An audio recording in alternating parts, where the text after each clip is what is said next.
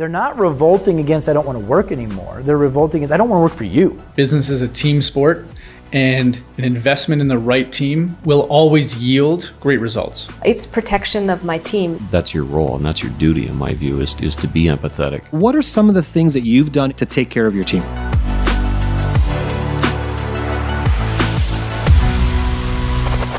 Part of the journey of being a business owner is knowing when you can't do everything, which was a big challenge for my business partner and I. When we started our practice, we thought we could do it all. And then we realized with the amount of work that we want to do and the value we want to give back to our client or customer, we can't do it all. And we're not the best at everything. And so we had to expand our team. This is going to be the era, the next 5, 10, 15 years.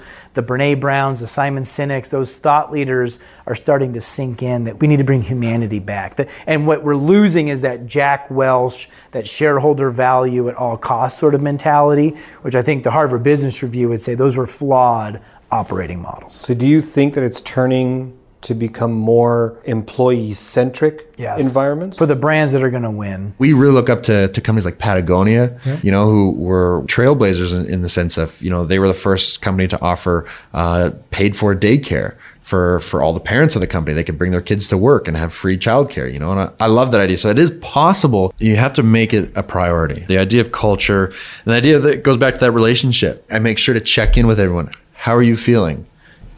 Work aside, local owner aside, everything going okay?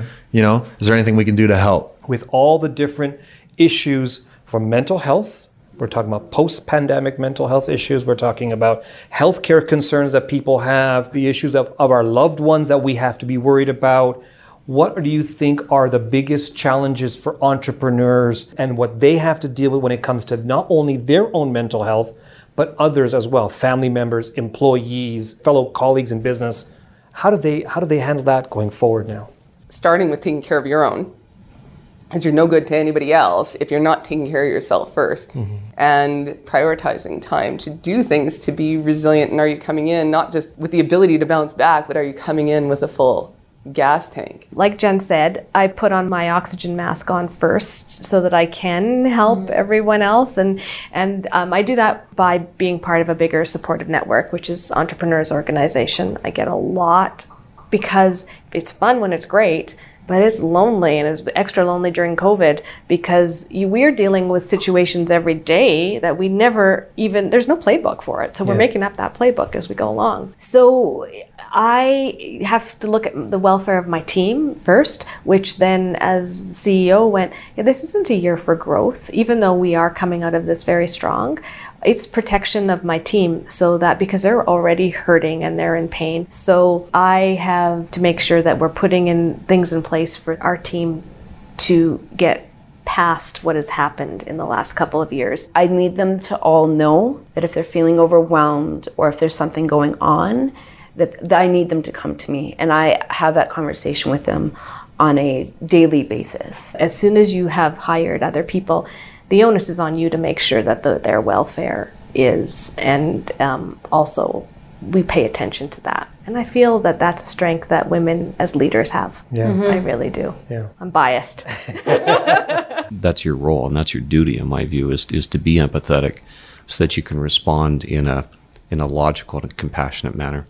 What are some of the things that you've done in your dental practice to take care of your team? Make sure that they can do stuff better at home when they're working with you. They spend so many hours with you, but they still need to take care of their families and their friends and learning how to take care of themselves so that they can show up to work at 100%. So we close all of our offices for 1 day a year. We have somebody coming in to talk a little bit about some finances from the credit counseling.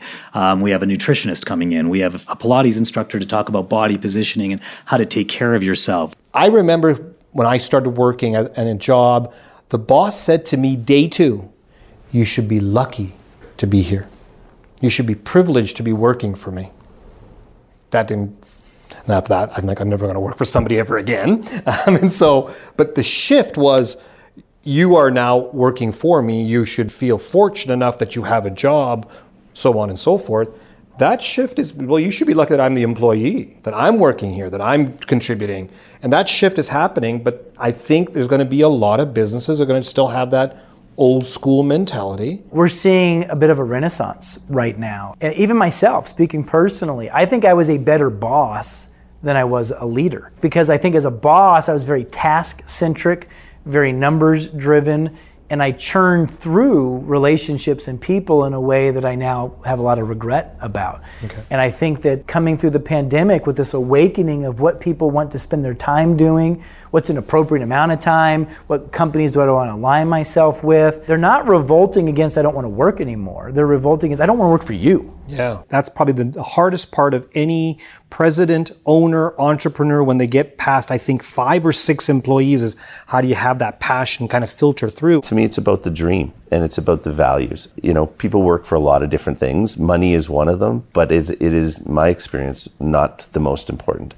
People want to be a part of something and respected and valued. People want to lend their talents. It's about growth. We ask them, where do you want to be in 3 to 5 years? Like truly, where do you want to go? Because we want to help get you there. Yeah. And if it's in this company or it's outside these walls, we do our best to make sure that they achieve their career goals. And we're very upfront in saying that role doesn't exist here and probably won't.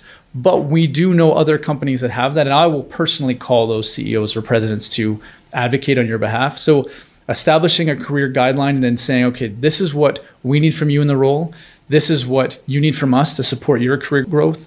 That together is a really good combination. Smaller businesses that haven't earned that reputation are going to have to do a lot more, and it's probably going to be in the form of signing bonuses, relocation.